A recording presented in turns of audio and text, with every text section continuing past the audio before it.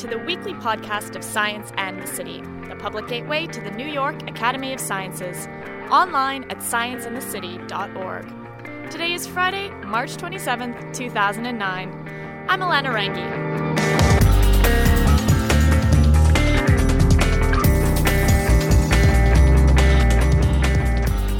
In 2006, the International Astronomical Union reclassified Pluto as a dwarf planet, but not every planetary and space scientist agreed. In fact, 3 years later, the debate over whether our beloved outer orbiter is a planet or not is still a pretty hot topic. Recent discoveries of icy Kuiper belt objects and hot exoplanets have forced scientists to rethink previous classification of planets and other objects in our solar system. This week, we're broadcasting the American Museum of Natural History's 2009 Isaac Asimov Memorial Debate, which took place earlier this month. Moderated by Neil deGrasse Tyson, 6 leading space scientists debate just what makes a planet a planet. In May of 1959, British novelist and physicist C.P. Snow delivered his infamous Two Cultures lecture. What he didn't know was that the gap between science and the humanities he so vividly described would still persist 50 years later. That's why, on May 9th, 2009, Science and the City, the Science Communication Consortium, Science Debate 2008, and Discover Magazine bring you Two Cultures in the 21st Century, a full-day conference at the New York Academy of Sciences. We'll bring together visionaries, scientists, authors, and the media to explore the persistence of the two cultures gap and how we can overcome it. Join Pulitzer Prize winner E.O. Wilson, former Congressman John Porter, Segway inventor and entrepreneur Dean Kamen, and many others at this historic event. Early bird pricing lasts until April 1st. For more information, visit www.nyas.org/twocultures. I'm Neil deGrasse Tyson. I'm an astrophysicist here at the American Museum of Natural History, where I also serve as the Frederick P. Rose Director of the Hayden Planetarium. This evening's subject is From Pluto to Plutoids, a look at the new solar system. There have been books titled The New Solar System for the past 30 years. Every few years there's something new and somebody puts out the new solar system. Maybe we'll have to do this again in a few years. It turns out almost exactly 10 years ago, we were designing the new, what would become the Rose Center for Earth and Space. And we saw that some new objects were being discovered in the outer solar system. But we're about to cut metal. We're about to invest $230 million in the world's most modern and largest museum of the universe. We saw that these new bodies being discovered in the outer solar system were kind of icy. They had orbits that were odd, like Pluto's orbit. We thought to ourselves, perhaps Pluto might be a member of this new class of object being revealed. So we opened the new exhibits in the year 2000, grouping Pluto with these new objects. And while we were in the grouping mood, we looked around the rest of the solar system to see what else would be grouped together. We grouped the gas giants, Jupiter, Saturn, Uranus, and Neptune. We grouped the rocky planets, Mercury, Venus, Earth, and Mars. The asteroid belt, orbiting between Mars and Jupiter. And this new zone beyond Neptune, where Pluto was a member, we grouped that together too, a new family photo of the solar system. We didn't do this sort of in a vacuum. We actually held a panel, much like this, in 1999. And in that panel, we invited all the people who mattered in that conversation. One of the discoverers of the first icy body in the outer solar system. We had the biographer of Clyde Tombaugh, the discoverer of Pluto back in 1930. You got to get him. We had one of the people on the committee for the International Astronomical Union's nomenclature group, and others to discuss and debate what to do with Pluto. We here were not convinced that we should do anything different from where we were headed and continued in that vein. The New York Times caught a hold of it. It took them a year, but they wrote about the exhibit a year later. Page 1 story in the New York Times, Pluto not a planet?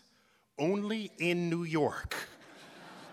The lesson there is not so much that we did something different with Pluto. The lesson is that we were learning so much more about the solar system that perhaps the time has come that we need to rethink, if not our nomenclature, our lexicon, but perhaps how we should go forward thinking about the contents of what orbits the sun.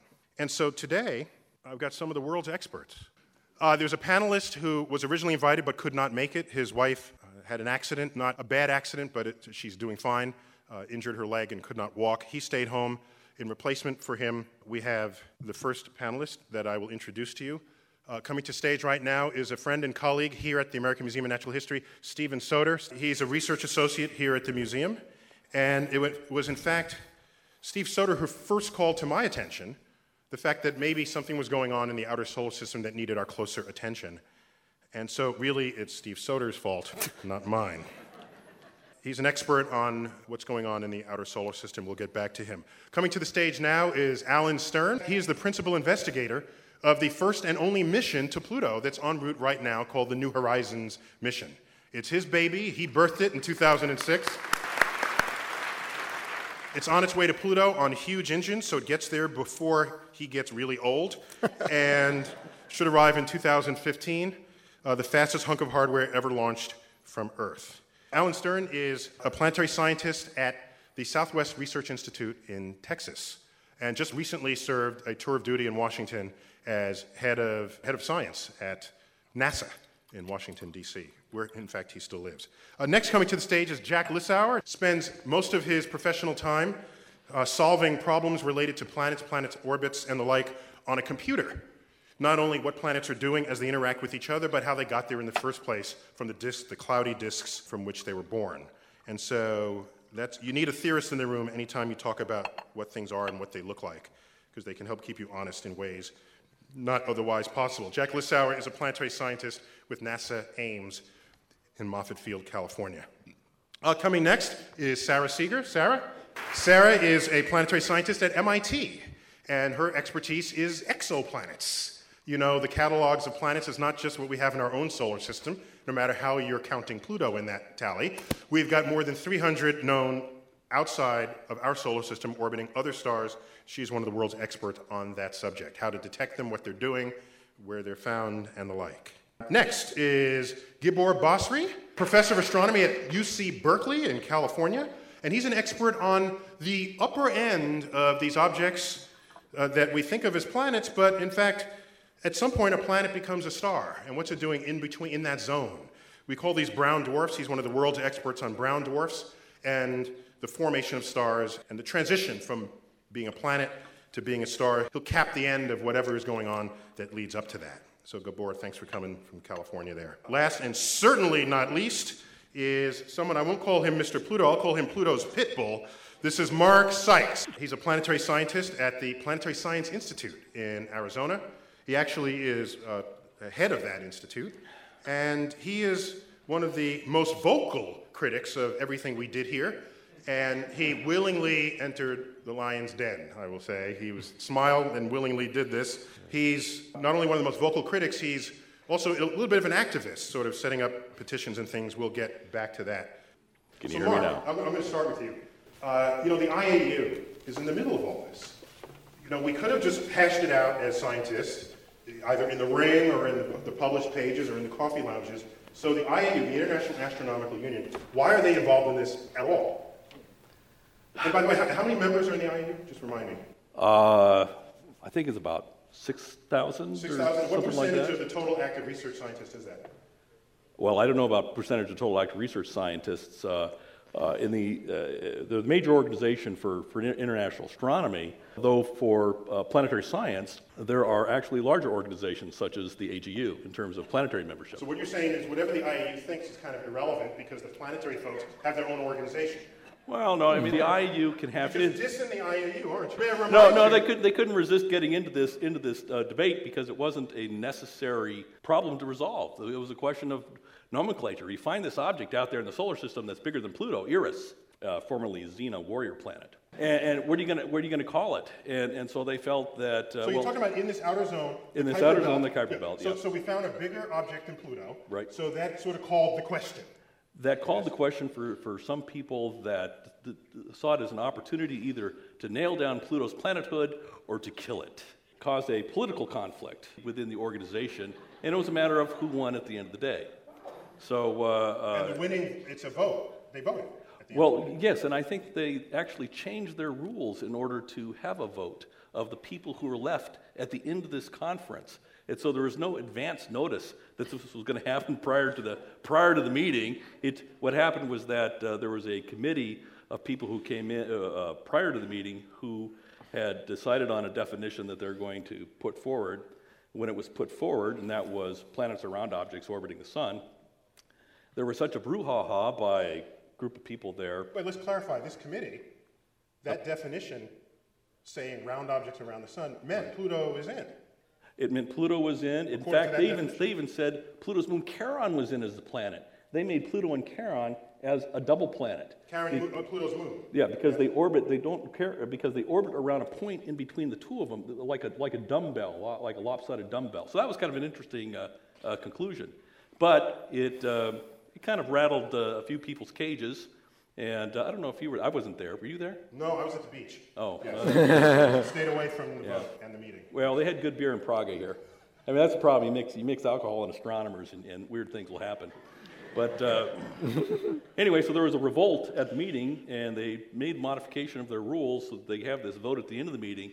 The actual definition that was going to be voted on wasn't known until that last day, as I understand. And by then, there was like 400 people left. And they were all, happy with a totally different definition, which I'm sure you'll get into. So that other definition excludes Pluto?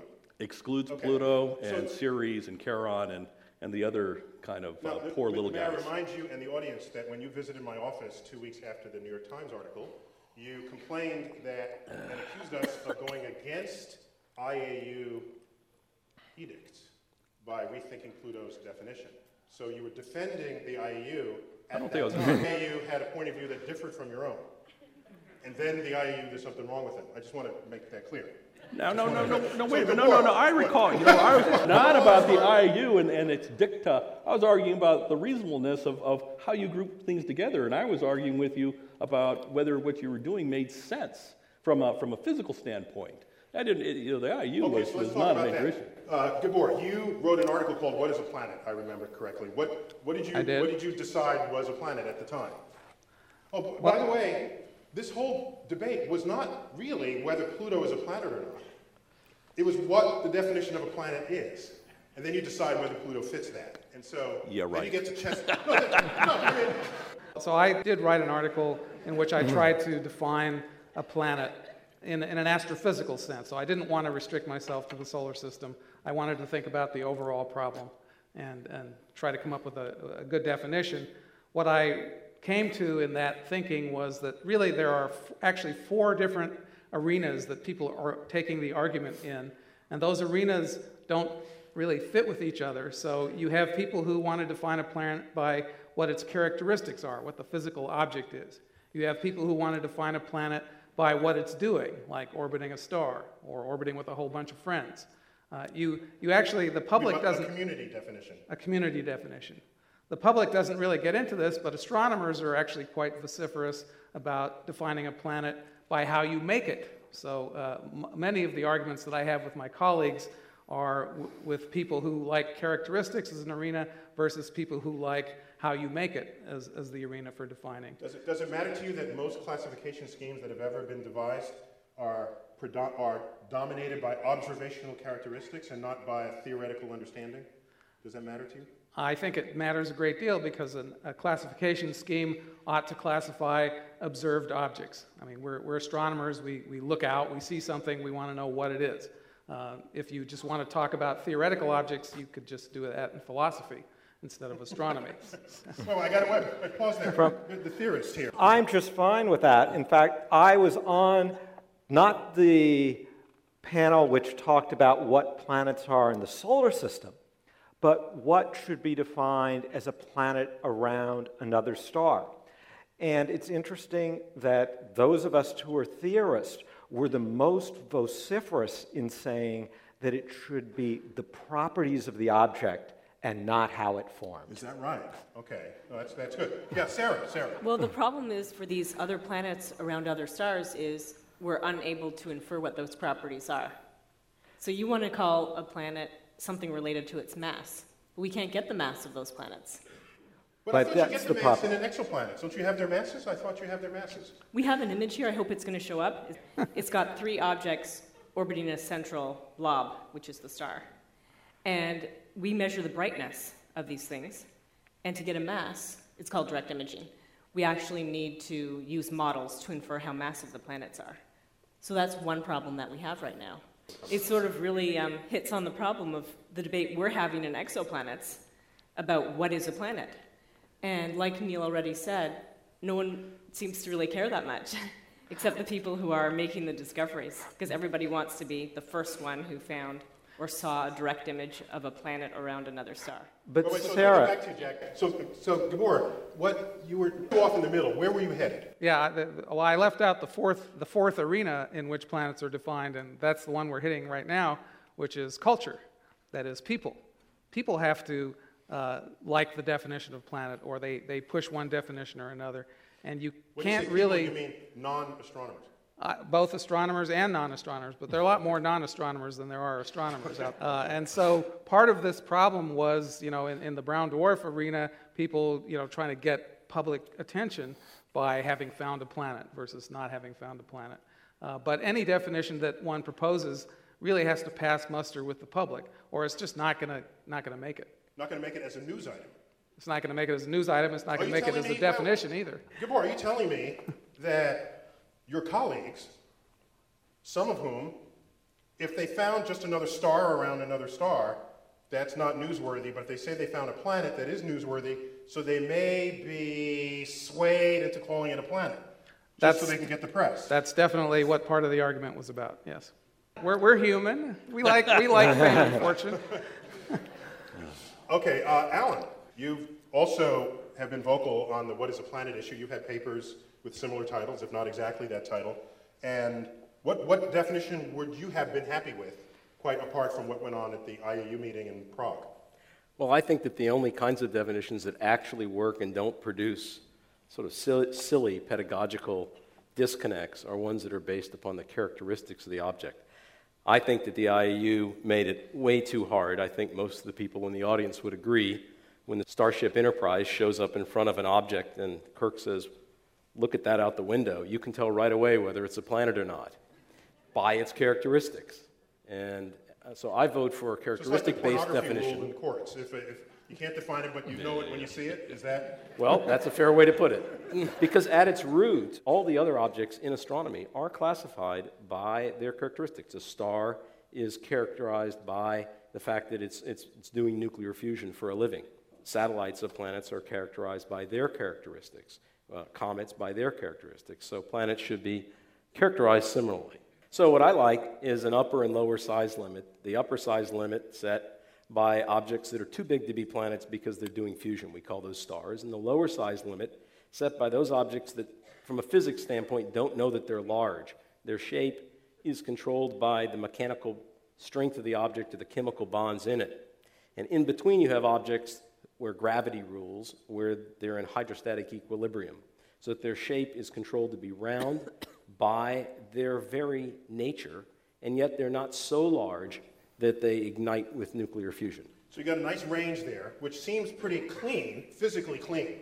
Big enough to be round, because anything smaller, you're just a rock, right? Big enough to be round, small enough to not be a star. You're happy with everything in that being a planet? With one clarification: round due to gravity, not round because it's a soap bubble. Right. So surface bubbles tension, around, but not due to gravity. different reason. Okay. And so that would put the asteroid Ceres and Pluto and Jupiter all in the same category. It would. Okay. Steve? But let me just say one thing. It also puts our moon and the largest moons in our solar system in that category of planets. So it's a little bit radical, but I think more and more planetary scientists are coming to buy that planets can orbit planets just as stars orbit stars. It's really what type of object it is, not where it is. Okay, now when I think of classification schemes, and I'll get to Steve next year, when I think of classification schemes, I think of their utility as how sharply they identify what it is you're talking about. So when I think of like a bookshelf, and you say, okay, bring me the paperback, bring me the encyclopedia, bring me the dictionary, bring me the hardcover. These are all words and I can send you to the shelf, and you're going to pull back. You know exactly what I didn't say, bring me the wood pulp, right? Because wood pulp would be all of that, but it wouldn't be specific enough to be useful in a conversation. So you're okay with having such a diversity of objects in there for that? Absolutely. With your analogy of the bookshelf, all those things are books, and you're talking about the adjective that describes their subset, the encyclopedia book, or the fiction book, or the what have you, the comic book, what have you. In the case of planets, we have many different ways to cut it. We have large and small planets. We have planets with satellites and without, planets with atmospheres and without. Actually, I coined the term in 1991. I love that term. You love it. So the IAU said, because Pluto did not put a check in all three criteria, one of them was, are you round? That's a check. Another one, well, it's kind of a phony. The IAU definition says you got to orbit the sun. So there are only planets in our solar system. You have to be round. Okay, fine. But you have to clear your orbit.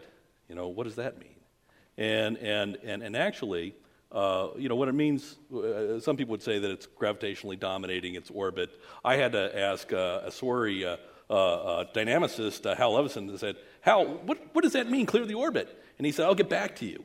You know, this was like 6 p.m. Okay, wait. Well, he sent me an email at 4 in the morning. Now I'm thinking high school teachers are in trouble. Suppose he came up with the exact meaning of what that meant. Would you then be okay with it? Well, he did. He showed me a nice little plot that showed to clear the orbit, to either scatter stuff out or absorb it.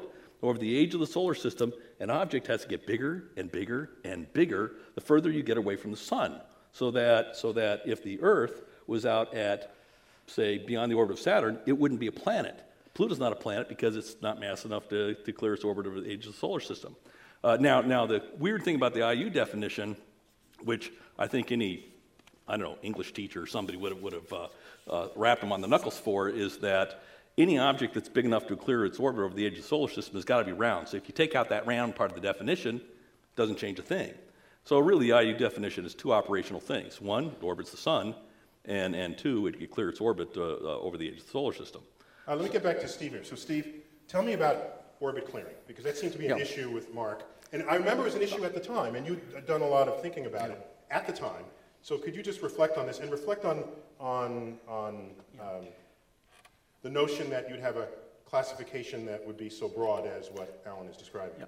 Well, classification is meant to facilitate communication between scientists, so they know what they're talking about. So it's important to try to make that reflect as much as possible the actual structure, the architecture that we're discovering, that we've observed. Biologists have been through this with their Linnaean system of organization of organisms. Yeah, so it's utility. It's important to get clear definitions that we can know what we're talking about and agree. Now, about clearing, that was an unfortunate term because, in fact, planets never completely clear their orbital zones because there are reservoirs of debris, the asteroid belt and the Kuiper belt, that are continually leaking material into the zones of the planets. And once they do that, then that material is relatively short-lived. It either collides with the planets or it gets scattered into another part of the solar system. When you say leaking, you mean the dynamics kind of jettisons them out intermittently? Yes.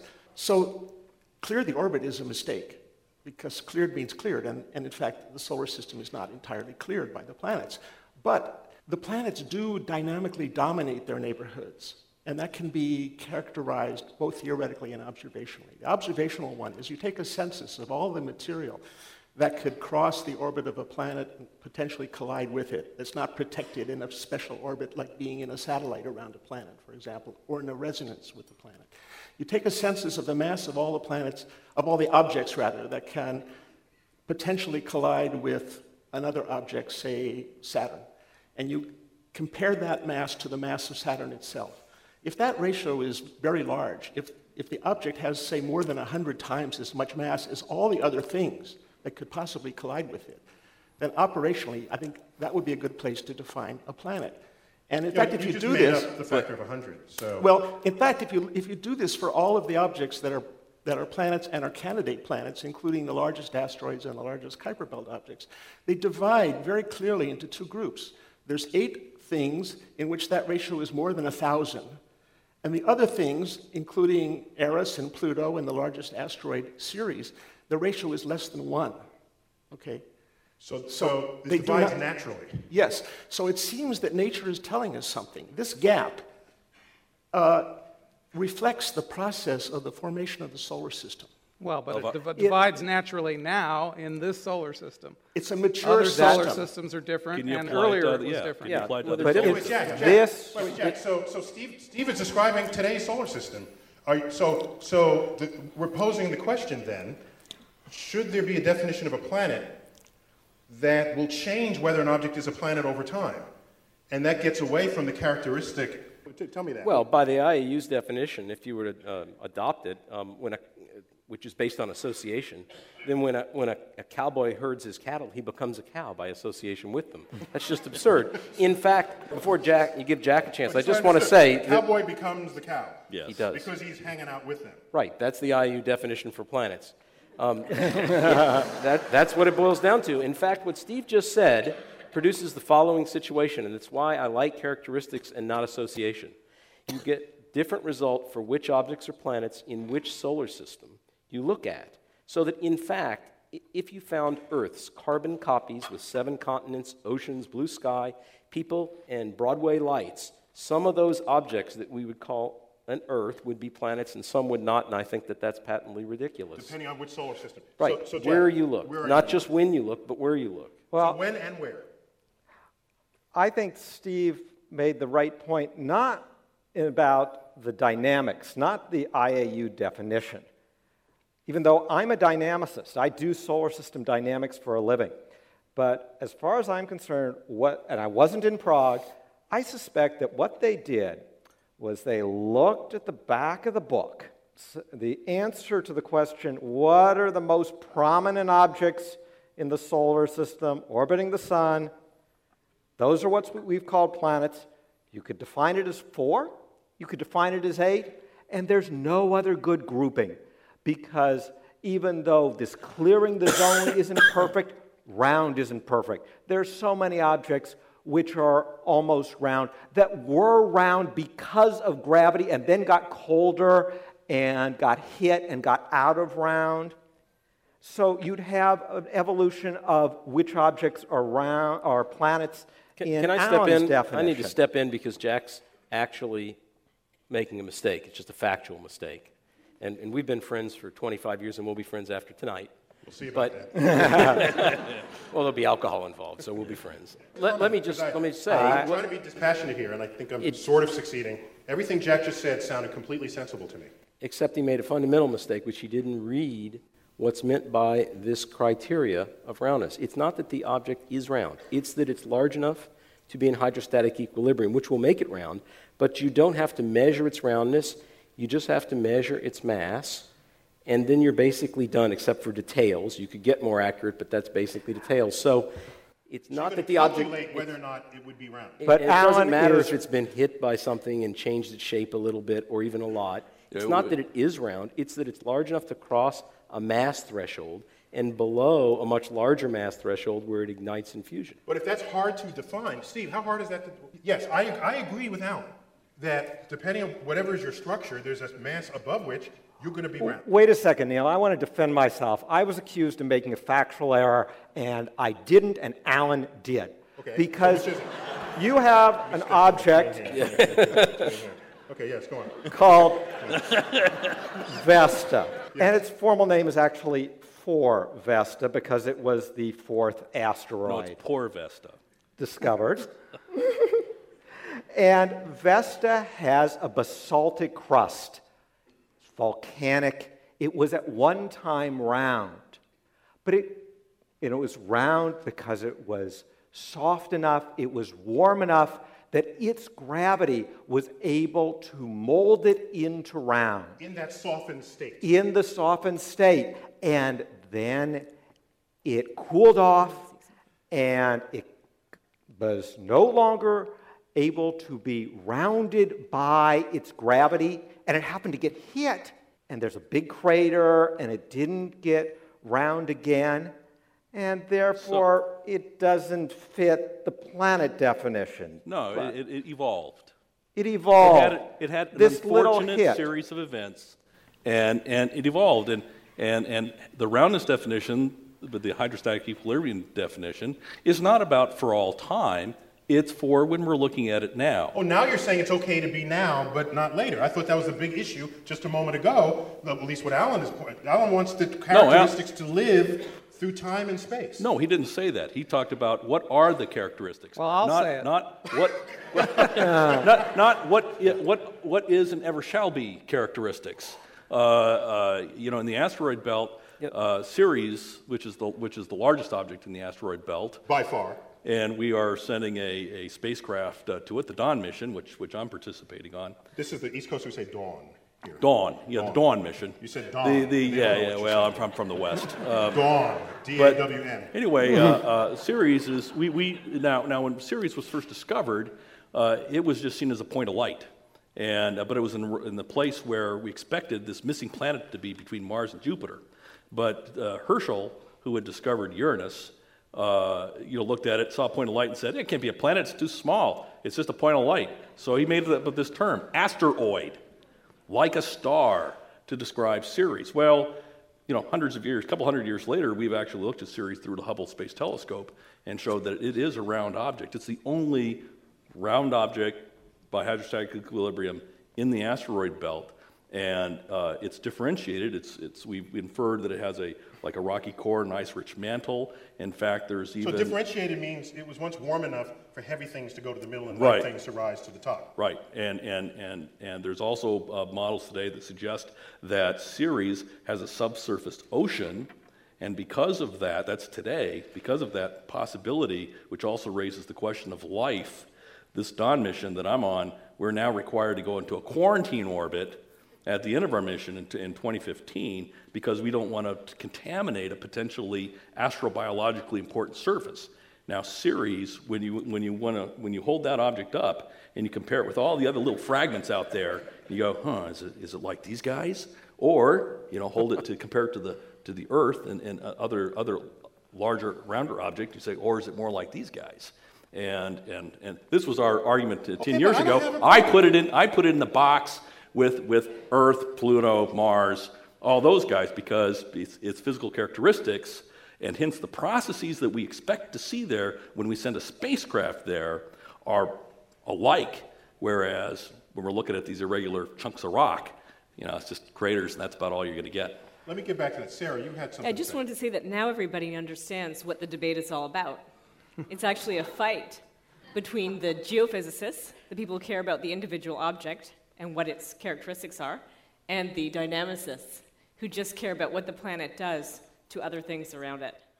That's right. And in the case of the large planets, it's also the cosmogonists. I'm not a dynamicist. I'm interested in these things intrinsically for what they are, but I see that the dynamical criteria are important because they're reflecting the conditions of the origin of the solar system. And by the way, the actual IAU definition is actually incorrect because Jupiter itself has not cleared its orbit.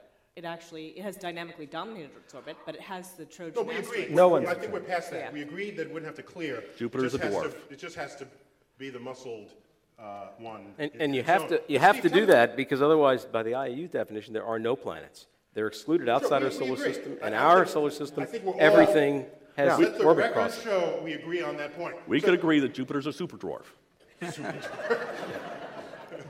Like jumbo shrimp? Yes, you got it. Steve, take me back to the era of the discovery of asteroids. What insight do you have from that? The first asteroid was discovered on New Year's Day, 1801, in the gap that had previously been recognized between the orbits of Mars and Jupiter. It was expected that there might be a planet there. And when Ceres was discovered, it was heralded as the new planet. But the next year, another body in almost the same orbit was discovered called Pallas. And the astronomer William Herschel, who had discovered the planet Uranus in 1781, before these, recognized that this was probably the tip of an iceberg, as you might think, that there was a whole population of these small bodies and that they were different from the other planets because in a telescope you could not see a disk. They were point-like, which is why he called them they looked like stars. He called them asteroids.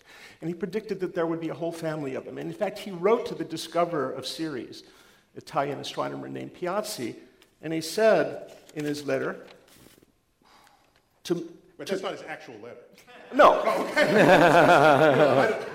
You have access to stuff I don't know. He congratulated him on this discovery, and he said, to be the first to make known to us a new class of primary bodies is certainly more glorious than merely to add what, if it were to be called a planet, must have a very inferior rank because of its smallness. Okay?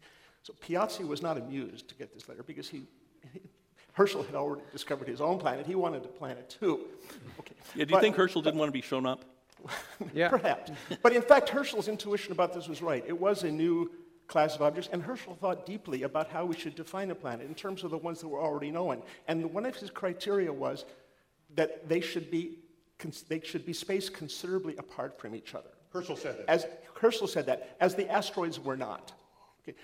Now, subsequent years until the 1840s, many more asteroids were discovered, and they were all classified as planets by many astronomers. And finally, it was realized that this was getting out of hand. They were all tiny. They all had orbits that were crossing each other. They were fundamentally different dynamically. Dynamically? Yes, from the rest of the planets, and so they should including be. Ceres, including the might first have one. A subsurface ocean. Ceres. Was dynamically different. Go on. Yes. Yes. Okay. Well, something similar happened. I bite. Something very similar happened with the discovery of Pluto, a small object beyond the orbit of Neptune. In 1930, it was almost immediately realized, 6 months later, by an astronomer named Leonard, that this was probably the first of a whole class of objects that lived beyond the orbit of Neptune, and that they should be classified separately. But unfortunately, it took 76 years until the decision was made that this should be a new classification. You're saying someone hypothesized shortly after the discovery of Pluto that Pluto might be the tip of yet another kind of iceberg out there. And nobody paid attention to that. And by thinking of Pluto as the ninth planet, people did not systematically look for what could be its companions in this zone beyond Neptune, now called the Kuiper Belt. And in fact, they could have begun discovering them as early as the 1950s. In fact, there even are some telescope images of these Kuiper Belt objects that date from much before that, even before the discovery of Pluto. But people weren't looking for them. Let me read something and get your reaction to it. From David Jewett, who, like I said, could not make it here today. David Jewett is the co-discoverer of the first Kuiper Belt object, or some would say the second Kuiper Belt object. Pluto, of course, being the first. Let me just read what he says. I'm intrigued by this, and I welcome your reaction. I'm going to start with Gibor on this when I'm done. We never know the true effects of mislabeling Pluto as a planet in 1930. You already know what side he's on here. On the one hand, I'd like to think that how we classify something shouldn't make a big difference to our understanding of it. On the other hand, history is full of counterexamples showing how mislabeling and misconceptions can blind us to the truth.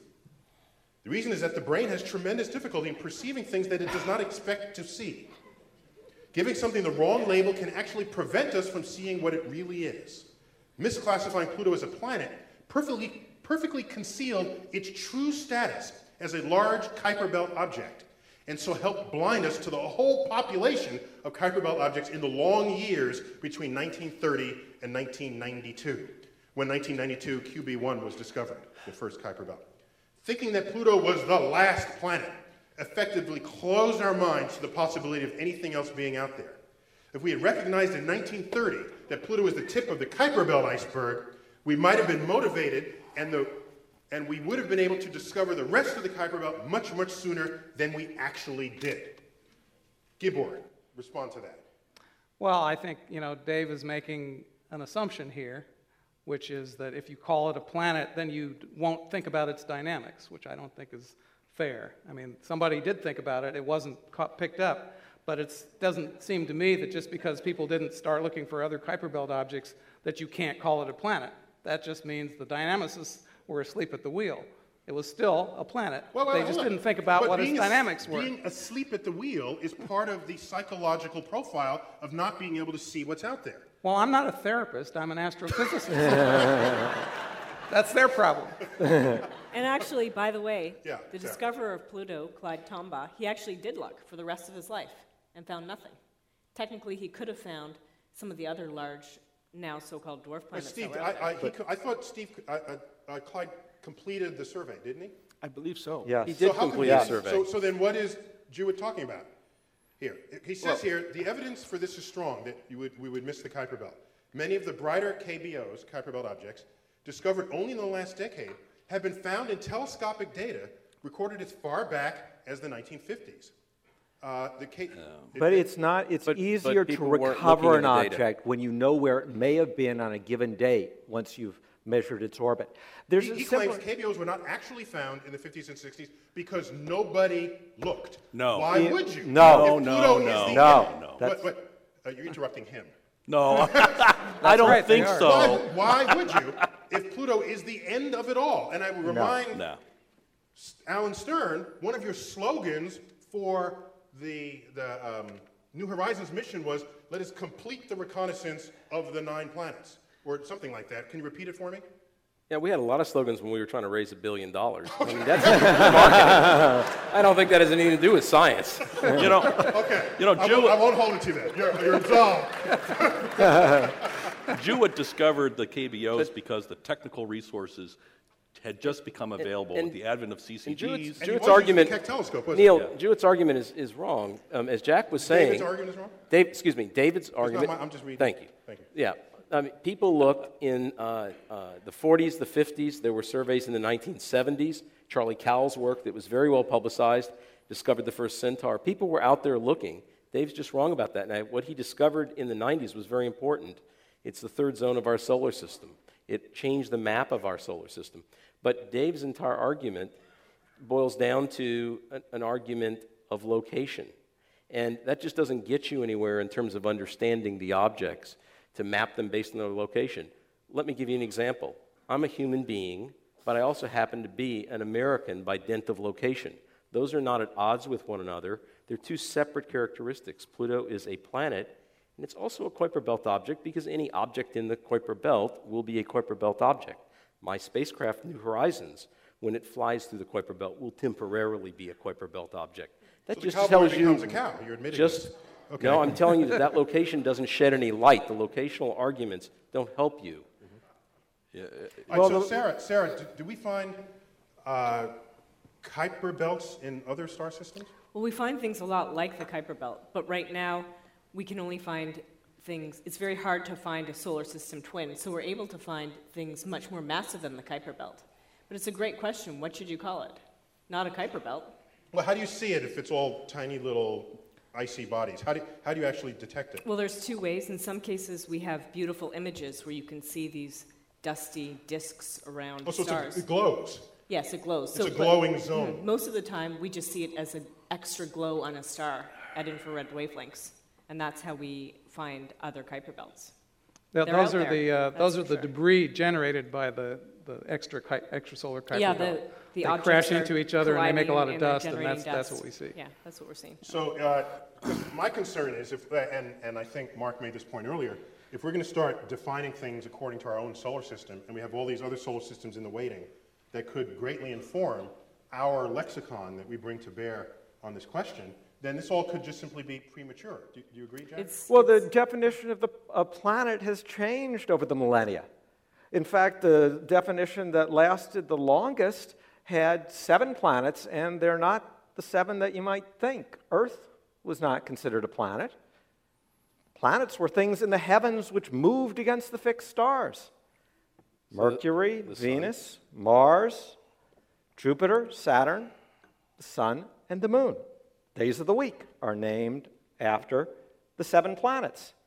Now, the big change was when Copernicus realized that Earth orbited the Sun and was like these other objects, these other 5 objects known. The Sun was changed in its categorization. The Moon, because it actually does orbit the Earth, was changed in its categorization, and the number of planets went down to 6.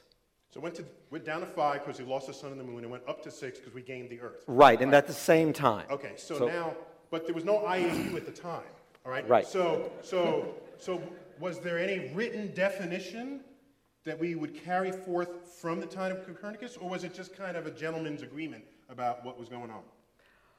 That was culture in play. Culture. Yeah. Let me get back to that culture. Hold on. You said earlier that the culture has a definition for planet. I'm not going to argue that. But why should the scientific community care? I don't know any other branch of science that checks with the public to see if their words are okay with them before they invoke it in their own conversation. See, if you didn't think that way, Neil, you wouldn't have gotten in trouble with the New York Times.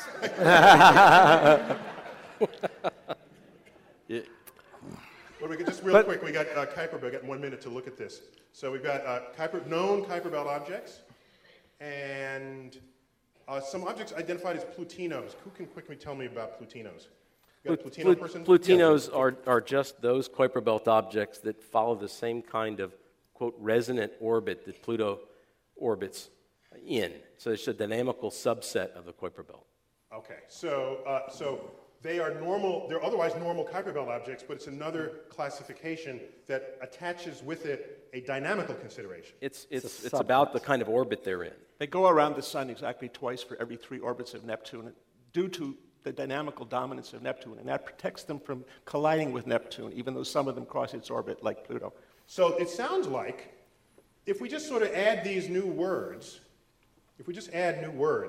some will be dynamical words, some will be shape words, some will be locational words, then why not create a whole sequence? I mean, I don't have a problem with defining planet in any way you'd like. And I like Alan's point that, all right, they're all just books of some kind. And now what kind of a book is it? It's an encyclopedia book. It's a dictionary book. So why didn't everyone agree to something like that? Why is that so objectionable? This so actually might actually... this and that, and you have 6 words maybe, or letters, or some kind of code. I don't have a problem with that. Well, like Jack said, that planets' definitions change over time. That's probably what's going to happen. Eventually, what's going to be established is the way scientists and the public actually use words. Let's talk about exoplanets for a minute. In exoplanets, it's very different from the solar system. There are lots of them, and there's no one writing a law or the rule that says you have to call it this, you have to call it that. And there's so many kinds of planets. First, people found these planets, the so-called hot Jupiters. They're so close to the star, their orbit is about 4 days. They're heated to like 1,000 degrees.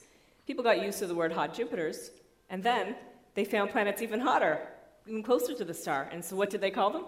The very hot Jupiters. We have things we call super Earths. We have water worlds and carbon planets yet to be discovered. And by the way, so astronomers have used, we have this very large array telescope. Yeah, but I'm just saying that, like you said, lots of things can be a planet, and there's these adjectives describing each one, and eventually the solar system is headed in that direction as well. So speaking as a planetary scientist, I like all this diversity, and we are discovering for the first time the richness of nature, what kinds of planetary types. We probably only scratched the surface. I think Sarah would agree with that. 50 years from now, if you brought this audience together, you would have a lot more variety than even what's been discovered and shocked us in the last 10 years. So we need to be inclusive to all these kinds of things that we're discovering. That's what science does. It takes new facts and incorporates them rather than rejecting. You asked about what would we have had if there had been an IAU long ago. Part of the reason that the Prague debacle went down was that a lot of people in Prague wanted to limit the number of planets in the solar system. You heard quotes like, 50 would be a ridiculous number. My daughter couldn't memorize that. Mike Brown said that. I said to Mike, well, I guess we're going back to 8 states, Mike Brown, aren't we? major discoverer of objects in the outer solar system. But if there had been an IAU... By the way, these kids memorize 50 dinosaur names. I mean... Exactly. And 50 states. And they deal with an infinite number of rivers and mountains. We can deal with that. Yeah. But if the IAU had been around and used that argument in 1609, 400 years ago, when Galileo first turned his telescope to the stars and saw an uncountable number, they would have had to legislate that all those things aren't really stars because there are too many to write down in the books at the time. It's patently absurd. Give me some historical perspective here. I want to look at another aspect of this, which is the solar system looks like it's dynamically full. You cannot put another planet among the existing ones without destabilizing it and some of the others. The only place where you might be able to do that is in the asteroid belt, where you could put an Earth-sized planet. But if you put one between the other planets, it would be kicked out or it would collide. Now that's telling us something. So just let me get that clear. Dynamically full is a term relatively new to me. But what he means is you can't put any more large planets. You could put lots of Pluto-scale dwarf planets in the Kuiper Belt and Oort cloud. You could put lots of Earths in the Oort cloud, no problem. Not among the other planets, though. You have the reservoirs of the asteroid belt and the Oort cloud. Those are relatively stable. But try to put one among the gas giants or among terrestrial planets, and it won't last very long. You can calculate that. So the gravitational interaction will kick it out? It would kick it out. Now, what happened, what this is reflecting is that the solar system began overfilled, and the dynamical interactions began tossing things out until it settled down to a state of marginal stability. Why does that tell you it started overfull? Because if you found a cup of coffee that was filled absolutely up to the brim, you could assume that it was probably being poured to over the brim. You know what, I never liked that analogy, because I always pour my tea right to the rim. Okay, so it's telling us, and if you look at the... So you're saying, just I want to clarify. Yeah. Okay, so you're saying, going back to your coffee cup... No, let me say, it's too coincidental to have the solar system as it is. You couldn't just put stuff in such a way that it's perfectly, marginally stable. Mm-hmm. Besides which, all of our observations of other solar systems and formation would strongly argue that you start overfull. Right, but we're looking, but this doesn't inform you as to what a planet is. I just want to clarify. What you're saying is, in a solar system that is full, either it was born full, exactly full, which is sort of statistically untenable, or it was born overfull, like your overfilled cup of coffee, where you can guarantee there's coffee down in the saucer. You just lift it up and you'll see it. So it starts overfull, and then the dynamics kicks it out, absorbs it in, and it settles out at being exactly full. Yes, and it seems to be the case for other planetary systems where you've got more than 2 planets. You can do dynamical calculations there, and if you try to add another planet, it destabilizes the situation. But that's been looked at in a number of cases, but there were a few exceptions. There were a couple of cases where there seemed to be a wide gap where you could put a planet and it would not be stable. System. Yes, and that was the basis of a prediction that you should, in fact, find a planet there, and in 2 cases that has happened. The first successful predictions of a planet since the prediction of Neptune in 1846. It happened just recently. There were an exoplanet system where people saw more than one planet in that system, saw, hey, there's a gap there. Yes. If this were full, if it were dynamically full, there ought to be a planet there. Right. So let's check. Yes, and they found them. Now, I think this is a good way. This thing needs a definition. Things that are dynamically dominant. When these solar systems toss out the overflow and they settle down to a state of marginal stability, what's left? I think it's a sensible way to define planets. But what this it's is not about clear that this is how... Jack is our dynamicist here. Jack. It's not clear how planetary systems form in this manner. Because if you can put a lot of planets on fairly close orbits, if they have nearly circular orbits, and you can put planets actually closer together than we have in our solar system. But if you have planets on wildly eccentric orbits, then they have to be very distant from one another. And if you get a system that's just a little bit overfull, because you move a planet a little bit in one direction, then you can have planets starting to scatter off each other, and half of them or more can be thrown out of the system. But Neil, I want to make the point that this isn't informing you about which objects are planets. It's informing you about the architecture of given solar systems. Yeah, but I like that because if remember we had an argument earlier about... You like it. Are you defining it in time or in place? And one statement might be, here's a definition of a planet in a mature solar system. Why isn't that fair? I want to ask, what do you call all those things that got kicked out a while ago? Weren't those planets what too? What do we call them? Sarah, what do we call them? We can call them rogue planets. Rogue? There's an adjective on planet. Some people like planemo, but certainly there are lots. Say that again? They're still planets. Planemo? Yeah, planemo. The problem with all the... Wait, what does that mean? It's just a name It means planetary mass object, since I made it up. I can say. Oh, there you go. Hey. The problem with trying to... P-L-A, Planemo. Net mass object. Planemo, yes. Planetary mass object. So that's my name for what Alan's talking about. If you just go with characteristics, you say it's round and it doesn't have fusion. And it doesn't have to be orbiting a star. But it could be, right, it Just could be orbiting another planet. It could be not orbiting anything. Doesn't matter. This is what it is. It's a planetary mass object. So according to you, it would be that before it's anything else. And it would stay that, too. No matter where it is, no matter when. The problem with all this could be dynamical hit. shoehorning. Jack. It's good. We think that these objects form around stars, so they would start as both a planet and a planema, and then they would get tossed off Yes, into but they wouldn't interstellar have cleared space. their orbit because they're so low mass, they're low enough mass to get tossed out. I don't. I'm not advocating the clearing of the orbit definition. Well, the problem I have is that I think round is really bad, and the reason for that is because there are big things which are round. There are small things that aren't round, but there is this zone where they're sort of round, and because big objects. You don't mean a physical zone, you mean a sort of a definitional zone. Definitional zone for, and this is by round, I mean the amount of shaping due to gravity versus shaping due to hydrostatic forces. Isn't that the same thing?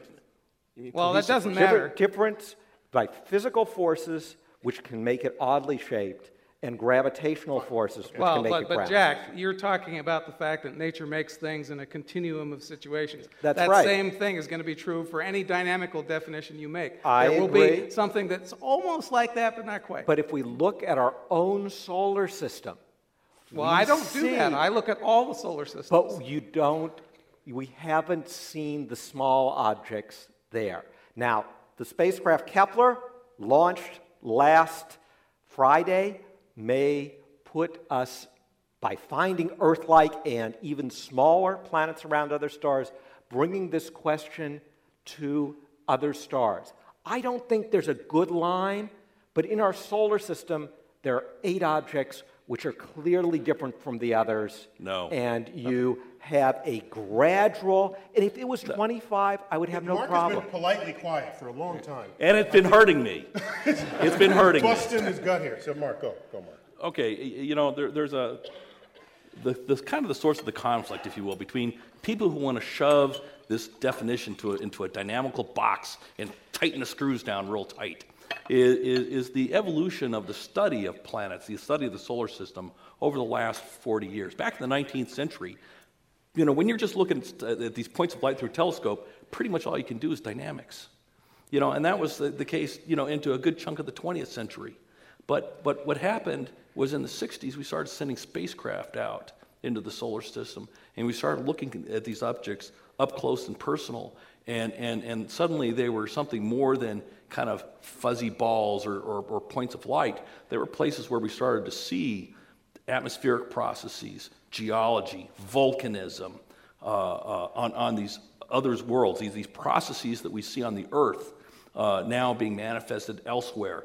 And so the evolution of our profession has been substantial over this last period of time because of the vast amount of data just growing exponentially with time of these other worlds. So that I mean, when I started out the business, I'd say that planetary science was dominated primarily by telescope jockeys, which is why most planetary scientists were members of astronomical professional societies back then. As opposed to geological But society. today, planetary science has been morphing into a kind of merging into terrestrial science because the physics that we use to explain what we're seeing on these other worlds is the same physics that we're using to explain the processes that we see on the Earth. But Mark, so now when we try to group things together from the dynamical perspective, they're just interested in saying, okay, I'm going to treat all these planets, all these objects out there as dots, as point masses moving around, and I only care how they interact with each other and how they clear zones and how they dominate or not dominate